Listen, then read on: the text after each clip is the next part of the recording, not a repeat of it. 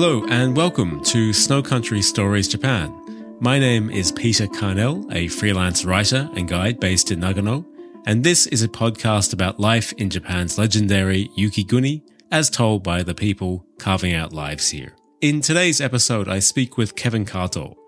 Based in the town of Matsumoto in Nagano, Kevin is a guide and writer who I've known for a few years now. As guides, our paths cross over, and while I wouldn't say that I knew Kevin well, I knew him well enough to know that he's a good guide and has stories to tell. In preparation for the interview, Kevin mentioned his writing, including several published books, of which one stood out to me, but more about that in a moment. The interview starts with us chatting about some of the ins and outs of guiding. As a guide myself, I enjoy hearing what motivates other guides and how they go about connecting their guests to the places they are visiting.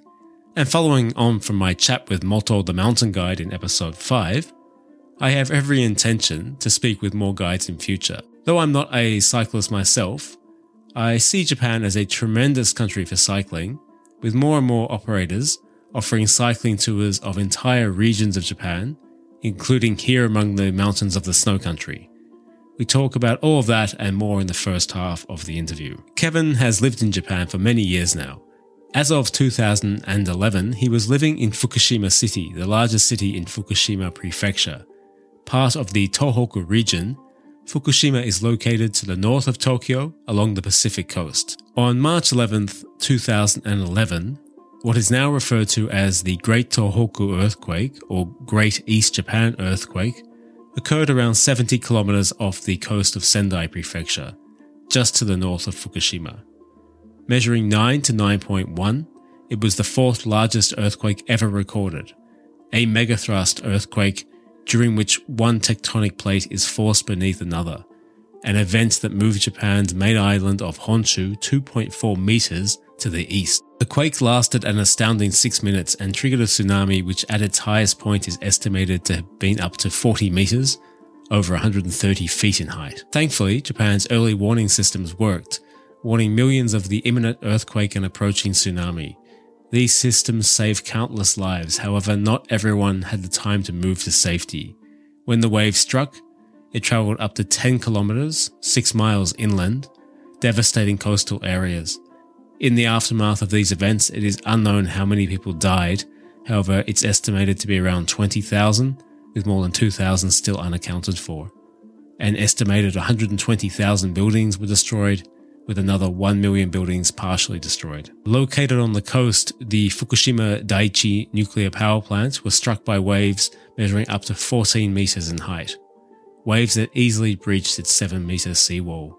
Over the following 3 days, from the March 12th to 15th, 3 nuclear meltdowns, 3 hydrogen explosions, and a release of radioactive contaminants all occurred. In the confusion and uncertainty of the days following the earthquake and tsunami, the ongoing situation at the Fukushima power plant became the most pressing concern for many people in Japan. Kevin and his family were left with the daunting decision of what to do, where to go and how to get there in the absence of reliable information, inactive transport systems, increasing fear and huge uncertainty. They decided to leave, a decision that would eventually bring them to settle in the snow country of Nagano, since which time he has been guiding, cycling, running and pursuing his love of the outdoors. Kevin wrote a book titled For Now, After the Quake, A Father's Journey, about the aftermath of the quake and getting his family out of Fukushima. And he was good enough to share his story and some recollections of that time in the second half of the interview. It's a conversation that I think touches on the essence of Japan and its people. People whom I greatly respect for their resilience and gaman spirit. Originating out of Buddhist traditions, gaman means to endure the seemingly unbearable, and to do so with patience, dignity, and humility. It's both an admirable trait and perhaps an essential one for people of the world's most seismically active country. It is my observation that understanding this aspect of the Japanese psyche is essential to knowing the country and its people, and that by telling his story, Kevin is again connecting his audience to a sense of what Japan is all about. The interview was conducted in Kevin's home, so from time to time you'll hear a little background noise of life with 3 kids. But given the conversation, I feel that being surrounded by his family and the general noise of home life on the weekend was appropriate. I also start out the interview by offering Kevin what at the time I thought was a compliment, but listening back to it was a bit of an insult, a textbook backhanded compliment, something that Australians have down to a bit of an art form. So apologies, Kevin. I'll go away and have a good, long, hard look at myself. I hope you enjoy.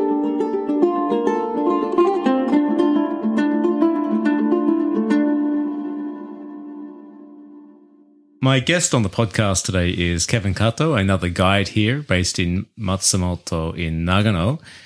Kevin, let me start the interview by saying I've always really actually liked your name. This is going to be the second episode in a row that I've started the interview by complimenting the guest on their name, because Kevin, let's face it, is probably not regarded as the world's coolest name. It's not? Sorry, I had to break that to you. You're the first person who've ever said that to me. But Kevin Kato is a cool name. I'm broken. But Kato, well, my real last name is Smith. Okay. So you can't get much more generic and nondescript than that. So very middle of the road. Yeah, very boring. So when I started, when I decided I wanted to be a writer, I had these great aspirations, and this was early on in the dawn of the internet age, and I figured, well, there are going to be about 1 million Kevin Smiths out there.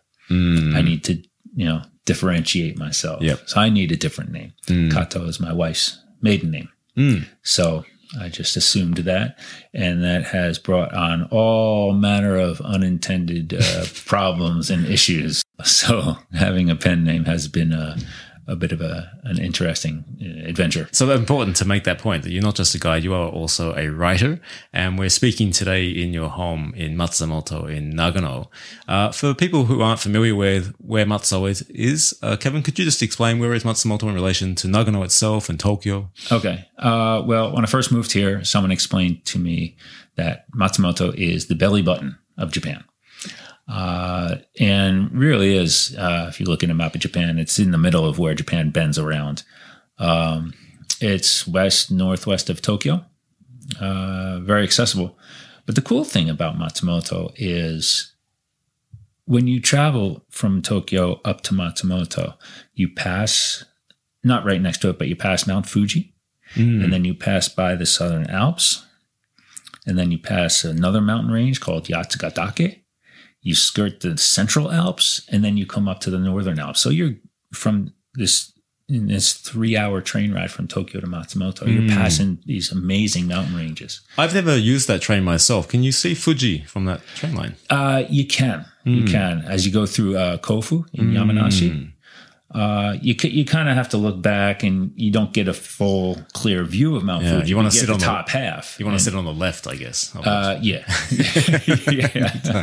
So when I'm guiding, I don't tell people because they'll all be fighting over which seats they get to sit in. Yeah. But yeah. So Matsumoto is in the middle of some of the highest mountain ranges in Japan, the highest mountain ranges in Japan, right? Yeah. Matsumoto itself is not a real big town. Well, we say big town, small city. Yeah. Somewhere in between town and city, right? Yeah. A real good size for a guy like me. How long have you lived here? In Japan? I've been in Japan coming up on 19 years. And I moved to Matsumoto almost 9 years ago. 9 years. Yeah. And where is home originally? Obviously from the States. Which part of America? Yeah, northern New Jersey. Directly west from Manhattan. Grew up in a place close to New York City, but looks nothing like New York City. Very suburban, green, quiet sort of place that can be extremely boring when you're growing up, but as a parent is much more attractive. Yeah, funny how things change, eh? Yeah, perspective changes quite a bit when you have kids. Yeah. Have I told you this before? As a guide, obviously I guide a lot of American guests around. And whenever I get guests from all over America, and whenever I get American guests, they always like to ask the question as to which American guests are the most difficult. And they always guess themselves that New Jersey are the people who would be the most difficult. And I haven't found that at all, actually. That people from New Jersey, I can say quite honestly, have always been very nice. I'm wondering why, though. Why do people have this reputation? No, New Jersey gets a bad rap. I don't know where it comes from. I've never thought about which area of the states produces the most incorrigible and non-desirable guests when it comes to tourism. I have no idea about that. So, Kevin, when someone asks you, what do you do for a living here in Matsumoto, what's your answer? For a while, I was teaching English and doing some writing. I mean, who doesn't do one or both of them? Yeah, right. At some stage, across the expat community in Japan, right? But recently, I've gotten mostly away from both of those. I still do some writing, but it's more of my own. For a while, I was doing like other people's writing, and now I'm doing more of my own writing and guiding. Circumstances are such now that I can turn to guiding and pursue guiding as my main thing. You can't see me smiling, but I'm smiling because it's just something that I really love. Yeah. It really feeds me. It's one of those jobs that becomes part of your identity, I think, that I've been guiding now for 6 years. Yeah. And I love the role. I love being able to take guests and help enhance their experience of Japan and give them a perspective that maybe they wouldn't have had themselves. And I think it really feeds from your interests and what motivates you as a person. If you're going to do it well, you need to be invested in what you're talking about. Would you agree with that in terms of it kind of becomes a part of you as a person? Well, I think it works out best if it is a part of who you are. Like yourself, I've had wanderlust forever. I love changing my surroundings, changing my scenery. I love getting out and about. I hate sitting at home. That's why I don't write so much anymore, because as a writer, it's funny. I finally, was doing a lot of stuff in the writing. And I found myself day after day sitting in my computer, looking outside, seeing a beautiful day, seeing the mountains out there. I said, I don't want to be a writer. I want to be outside. So guiding really feeds that part of me that wants to be outside. Yeah. The part of me that loves to go see places. The part of me that likes to get into places, not just look at them, but really get into them. I don't want to know the whole history of a place. And to be honest, most people don't either. But to get something interesting from a place that can remind you what this place is about, whether it be a shrine or a little village, whatever, wherever you are, something about that place that gives it significance and can give you a sense of why this place is here and why it's important. What I talked about in previous roles where I have part of those roles have involved me training and supporting guides. In doing that, what I always spoke to guides about was trying to create anchors in your storytelling that allows the guest to emotionally connect to the place that they're in. And so I think that takes a bit of skill and time to figure out how to do that. But that's about, identifying the spots of the story that they can relate to, even if they're from another country and don't know the history of the place. And then maybe they don't know that much about Japanese culture, but whatever you're identifying in that story allows them to find some emotional anchor connection to the place they're in. So I think we're talking about the same thing there. I like that word anchor. I think it really explains well the essence of guiding from your and my point of view, because when I go to a place, I want to be able to tell a story. When you are able to convey a sense of this is what this town is about because of these places and how the city's laid out and how these buildings are still preserved in this way, people really get a sense of, all right, now I understand sense of place. Yeah. I understand this place. I know how this place came to be, and people kind of want to stick around a little longer once they know that. Yeah, nicely said. Yeah. So I like when I'm able to tell a story about a place, not just show a few sites. So obviously you guide here in Matsumoto. Which other areas or regions of Japan do you guide in? With the walking tours, city tours, mostly the common places between Tokyo and Hiroshima. I like going up to after Matsumoto, going through the Kiso Valley. Beautiful area. Yeah. It's a very popular hike, but it's popular for a reason, right? Tsumago to Mago, or Magome to Tsumago. You could tell a story there as well. It's one part of a larger story. Going over to Takayama, Kanazawa. Matsumoto's kind of cool because you can get up here from Tokyo in a few hours and then get back to, you can wake up in Matsumoto, go hike Kiso. Yep. And make it to Kyoto in the evening. Yeah, right. So Matsumoto's really not that far out of the way. No. Which is ideal for anyone wanting, when they're thinking of, all right, I want to go to Matsumoto, but what do I do from there? There are plenty of options. Yeah, and two of those options are worth noting because Matsumoto receives snow. Nobody would really describe it as part of the snow country. However, it's the gateway to some very big destinations in the snow country, including the North Alps, which are about an hour and a half to our west drive. Oh, gosh. You can get to couple of really good trailheads in an hour. There you go. So really close. And Hakuba, which is the very famous ski resorts, are about an hour and a half to our north. Yeah, a little further up. Yeah. A little bit further, yeah. So as I said, Matsumoto itself isn't really kind of snow country. It puts you within a stone's throw of some of the bigger destinations there. Are those destinations that you guide in, Kevin? Like do you take your guests up into the mountains of the Alps? No, I haven't really done any mountain guiding.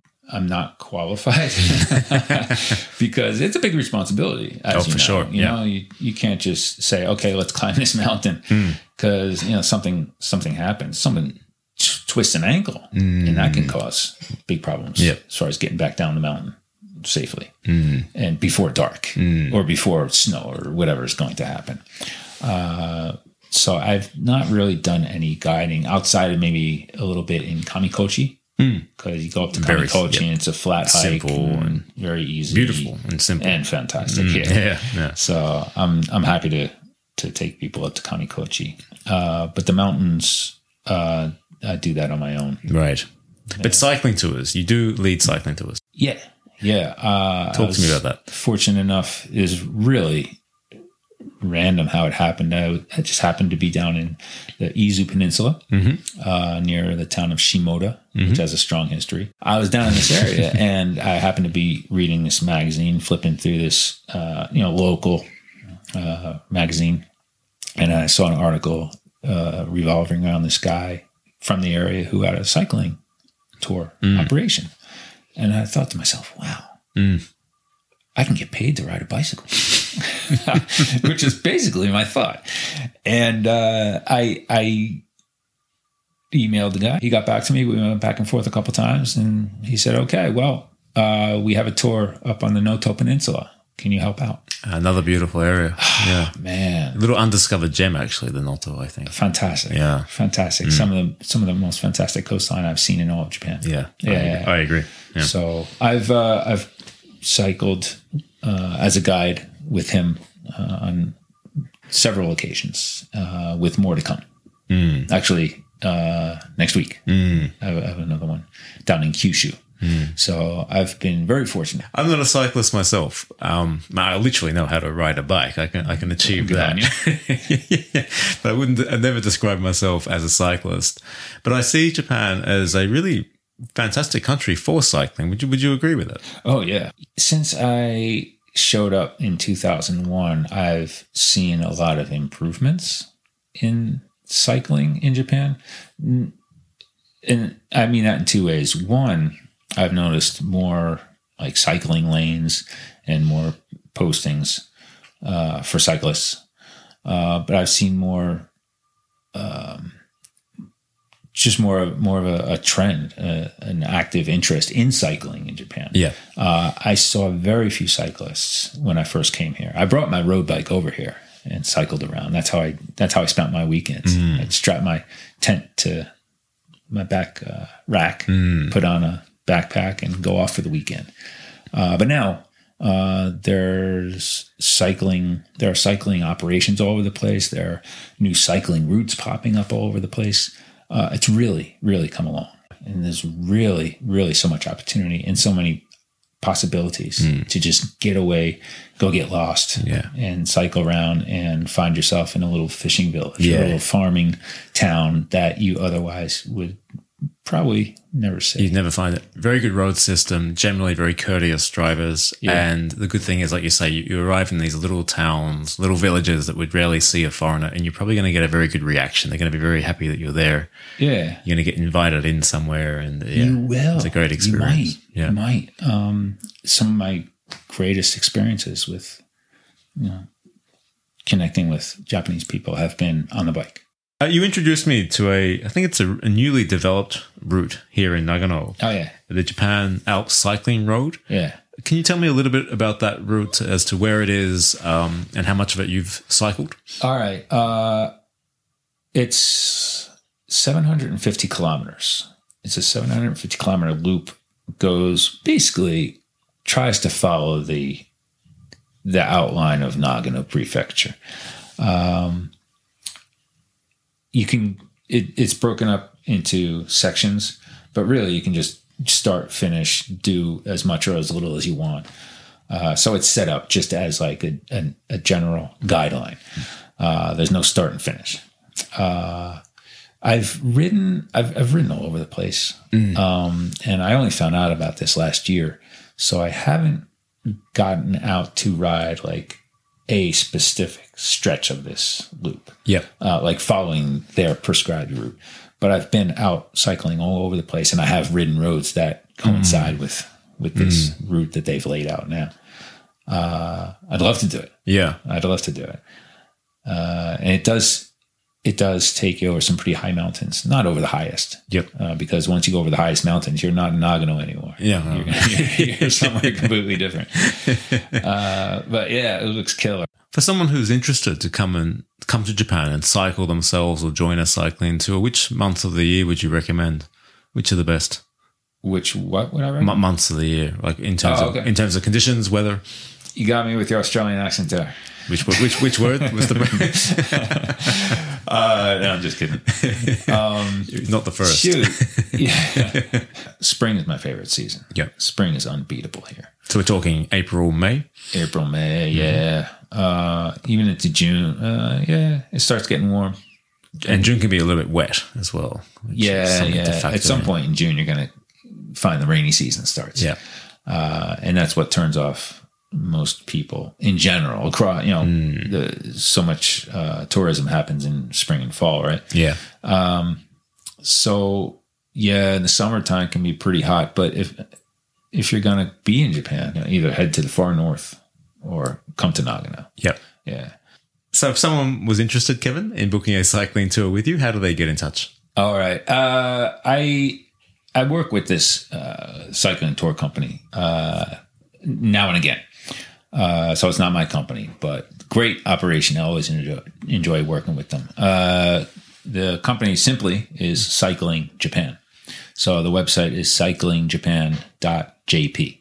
Cycling Japan, one word, .jp. But it's all in English. So very accessible. Fantastic. Yeah, and they got tours all over the country, all throughout the year. Okay. Yeah. So I'll make sure in the show notes for today's episode, I'll include the link to their website. And so feel free to get in touch. And if you're specifically after Kevin with that company, make sure you drop that in the message to them. Yeah, give me some props.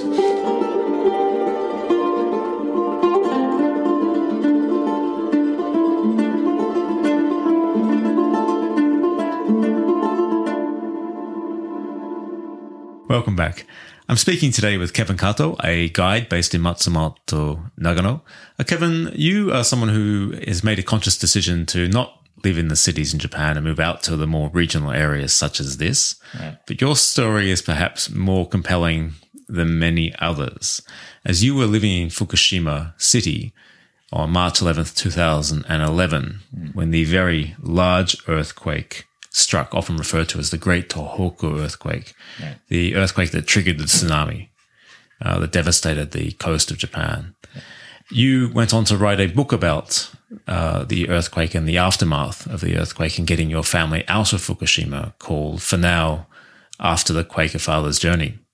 And so if you're comfortable today to talk about that event and what led you to come here to Nagano, I'd like to jump into that aspect of your story. Is that something that you're happy to discuss? Absolutely. I haven't talked about it in a while, and it seems like it was years ago. It was years ago, but I'd love to get into it because it reminds me of something that's very important. So can we begin with your recollections of that day and the earthquake itself? On that day, I was with my 3-year-old son at his little preschool, his hoikuen. And because my second son, who was just 11 months old, he was home with a fever with his mom. I was with my son at his preschool, and everyone, all the other kids, there were about a dozen other kids, and they were all with their mom, so I was the only guy there. But we were up on the second floor of this preschool, and I was just reaching for a paper cup of tea. We were taking a break, and I was holding my son. I was reaching for this tea, and I remember like just a fraction of a second of something moving very slightly.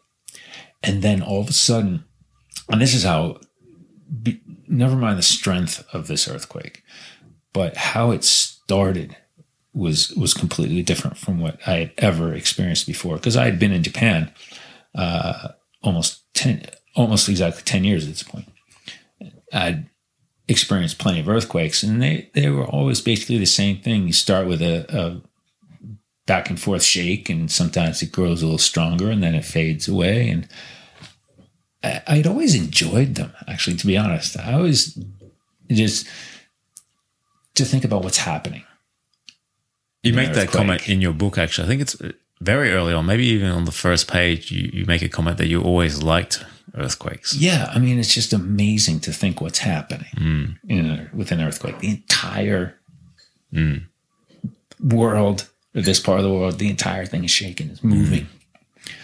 But this was different. After that very quick initial tremor, something, just a little bit of movement, and all of a sudden it felt like the entire building we were in didn't start shaking back and forth. It felt like it had actually lifted up vertically off the ground and boom, slammed back down again. And then everything started shaking back and forth. So right away, beyond the shock of like, holy smokes, I've never experienced that before. Now it's just this incredibly strong, incredibly violent shaking back and forth, and very fast. And right away, I thought to myself, okay, this is not like any other. And I was holding my son, and again, it lasted what I felt like was minutes, many minutes. And if you sit quietly for 1 minute, you realize how long a minute is. Now, if you sit in a shaking building for 1 minute, it's a really long time. So that's what I was doing. I was holding my kid, and all the mothers around me were holding their kids. And as it went on, it just wouldn't stop. And the mothers were freaking out. The kids were crying. And I just kept saying to myself, please stop, please stop, please stop. Because it got to the point where I didn't know. Yes, it was going to stop, but when? When is it going to stop? And when ceiling tiles started falling from the ceiling, when there's this big fish tank on a wrought iron stand, fell over, shattered, there's water everywhere.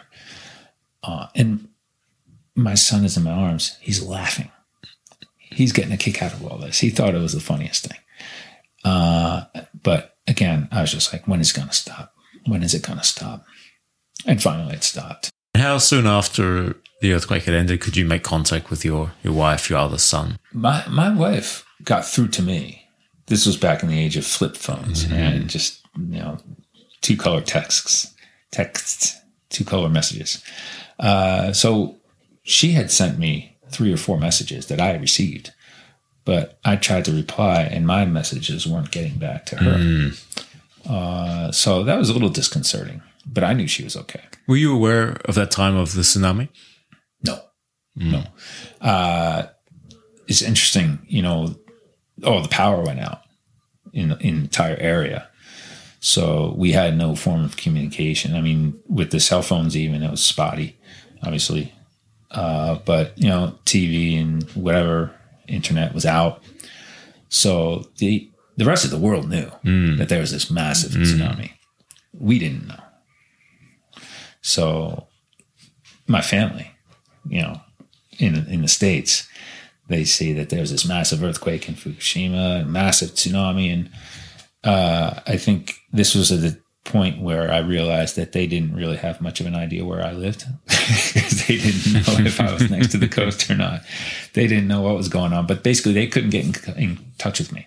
There was no way to get through. So again, not knowing what's going on, that's the most disconcerting feeling of all. So no, we had no idea until the next day when we finally got some power back and we got images through the TV of what had happened. Another thing that really struck me with your book was that you spent the first 2 nights, was it, at a local gymnasium? Yeah, like a community center type place. Yeah. So structurally, your house was okay, but you... With the gym, yeah. Yeah, you chose to... You had no services. Water was out, power was out. Right. So you went to the gym, and you said there were a few hundred people in that gym. And the way that you recall was just the way everybody was taking enough space just for themselves, and just enough food for themselves that was being handed out. And you were there offering people extra futons that you brought, but nobody would take them. And I thought it really encapsulated Japan and the way that you focused on that. I mean, really insightful. For all my years in Japan, I know that there's no time that I've experienced more clearly, more succinctly, and quite honestly, more beautifully. The whatever you want to call it, the spirit, the essence of Japanese-ness. Once we made the decision to go to this place, there were already a couple hundred people there. But it was like walking into something that had been planned out in advance because everyone seemed to know what to do. Those 2 nights in that gymnasium with a couple hundred other people, seeing everyone, like you said, just lining up very orderly, quietly, calmly to get whatever food was being handed out, sharing space on the floor. I had gone home to get more blankets, more futons for my family, for my kids, and brought back everything I could handle and ended up having more than we needed. So I ended up, because there were people like trying to sleep, sitting in folding chairs. There were people laying on, pieces of cardboard on the floor. And I asked them, I said, look, I've got futons, I've got blankets, I'm not using them. Do you want them? And nobody accepted. Everybody said, no, I'm okay. What's your thoughts on that? Why? I think because that would be taking away from someone else. And that would be worse than the personal discomfort. There's someone who needs it more. Yeah. So I ended up sleeping on like 3 futons piled up. It was embarrassing, really. It was strange. But more than any other time in Japan, that was what showed me what the Japanese people are all about. That extended, as I read on in your book, that extended to the decision to leave. That seemed like a very difficult decision because there was a lack of information, a clear information as to what was happening and whether you should stay or go because of at this stage, important to say, not because of the earthquake necessarily, but because of the uncertainty surrounding the power plant. Right. And what was going on there and whether, because how far were you from the plant? Like 50 miles. Yep. Pretty close. Much too close. There's a minor mountain range in between, but that's not going to stop radiation and acid rain or purple plumes of whatever coming over. So when we saw something explode on TV, so when the reactor exploded, it's like, all right, something's going on. It's not good. But at this point, couldn't get gas. We didn't have enough gas in the car to get very far. And it's like, what do we do? Trains are out, I guess. No trains, no buses at this point, right? Yeah. So my wife was actually the one who saw our neighbor's car with the license plate from a different area. Like, where are you going? And can you take us with you? This is your neighbor Yu. Yes. And he took you up to Morioka. Right. Is that correct? To his brother Jun's house. Yeah. We, just for clarification, his name was Yu, Y-U. So Yu Yanagisawa was living in the same building as us, and he was a member of the Fukushima soccer team. My wife pretty much saw his car, and he had license plates for Morioka, city up further north. And my wife's like, he's leaving. Let's see if we can go with him. My wife had the foresight to grab our passports. And we didn't have a plan other than getting in this guy's car and going wherever he was going. He told us as we're getting stuff together, he said, and I will never forget this, he says, you might want to bring some blankets. Because that meant, we needed them because we were staying at his brother's place, because we probably wouldn't be able to find any other place to stay. B, meaning he had already thought what we needed. He had already decided that, okay, I'm going to take these, people to Morioka, but I'm not going to just chop them off. What's going to happen? He was thinking, what am I going to do for them? He wasn't just giving us a ride. He was giving us what we needed. Yeah, you make a comment in your book, let me read it directly, that in Japan, it is not enough to simply give what is asked for. It is what is needed that matters. That's really brilliantly put. I'd never thought about that, but I would totally agree with that comment. Yeah. It sums up so much about Japan. It does. It does. We eventually got our stuff together, got in his car, and we drove north and then went to his brother's place. And by this time it was dark. And then we all sat together in his brother's apartment, and they each had a laptop, and they started searching for flights for us out of Japan. Because by this time, through our conversations with him and with each other, my wife and I decided that let's just get out. Because again, we have no idea what's coming. So let's just get away, figure it out, and go from there. They stayed up with us, and they searched for flights and helped us plan a route to get ourselves from Morioka around to a local airport, fly down to Tokyo, get to the other airport, and fly out back to my hometown. Back to New Jersey. Yeah. And you stayed there a relatively brief period of time. You were back within 3 months or so. Is that? Yeah, well, my wife was on a 3-month visa, right? So we had to come back. We went back to Fukushima to gather up, to clean out our old apartment. My wife didn't want anyone to go outside because of radiation. We moved back to the States again. We were there for about 2 years. And then we decided to have our children grow up, at least for a time, in Japan. One thing that also struck me, Kevin, when reading the book was that you seem to, and from the title of the book, which is A Father's Journey is in the title, you seem to kind of douse yourself through that period of the book that you were kind of performing as you should as a father. You strike me as the kind of father who, you're very good at dad stuff. You strike me as that kind of guy. You're the kind of dad who knows. And was it a situation because nobody knew what to do at the time? Nobody knew what was happening. Nobody knew what the right action was. Gave you a sense that you were failing? And if so, do you feel like you actually failed at that time? The earthquake was on a Friday, and I think it was on Monday that the nuclear reactor was exploding.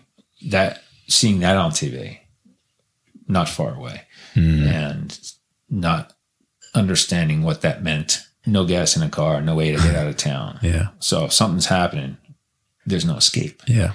And that's when I felt like I hadn't taken care of my family because I didn't see anything that I could do. I felt helpless. It was my wife who happened to look outside and saw our neighbor's car run and said, "Hey, let's ask him. Let's ask him to get us out of town."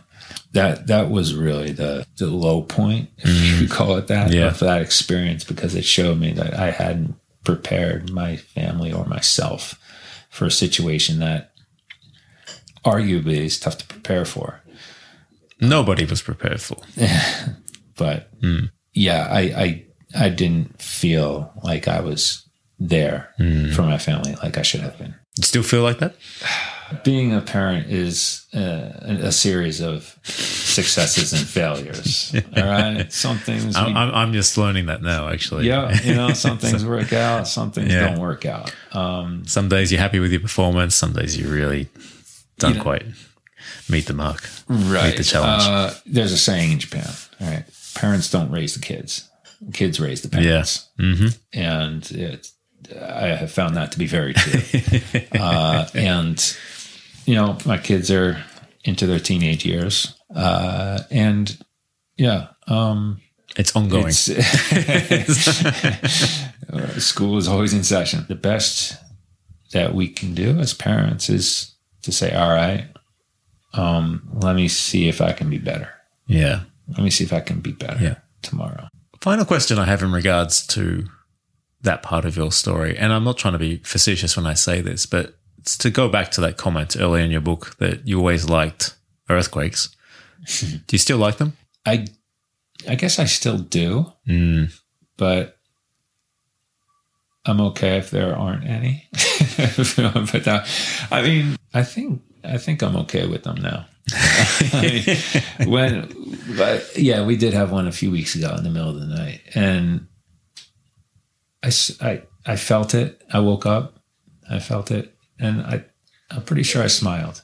So, Kevin, I'm conscious that it's Saturday morning and I've imposed myself on your family. As you mentioned, your 3 teenage kids, and we've got a little bit of noise in the background today. So I think it's a good point for us to wrap up the interview. So I want to say again, thank you for welcoming me into your home. I really enjoyed chatting with you today, and good luck with your ongoing guiding. I believe you're off guiding pretty soon on a multi-week tour? Yeah, I'm leaving in a couple days, going to Kyushu for a cycling tour. The whole time in Kyushu? That's for 10 or 12 days, and then I have a walking tour starting in Tokyo. Oh, fantastic. Ending up in Tokyo, ending up in Kyoto, Osaka. So you're going to be nice and busy. Yeah. So 3.5 weeks I'll be gone on the road. Well, good luck with all that, mate. Yeah. And when you're back, let's make sure to catch up. Yeah, thanks for stopping by. It was good to chat. Cheers, Kevin. That's it for today's episode. Another big thank you to Kevin for making time to speak with me and welcome me into his home. Make sure to check out the show notes for today's episode for relevant links. Kevin's an old school warrior and doesn't have a website of his own at this time. So if you'd like to get in contact with him about guiding, you can do so by messaging me through the Snow Country Stories Japan website, and I'll put you in touch. Or you can also visit the Cycling Japan website. It's very simple, cyclingjapan.jp, to see the cycling tours they offer. And if you want a tour that Kevin is guiding, remember to request him by name. I've also included a link to Kevin's books on Amazon, including the book that we touched on today, For Now, After the Quake, A Father's Journey. Thanks to everyone who is listening. If you're enjoying, I'd love for you to subscribe, rate, review, and share the podcast. You can also follow Snow Country Stories Japan on Instagram, Twitter, and Facebook, or head to the website at snowcountrystories.com. My name is Peter Carnell. This has been Snow Country Stories Japan. I'll talk to you again in a couple of weeks. Until then, it's bye for now.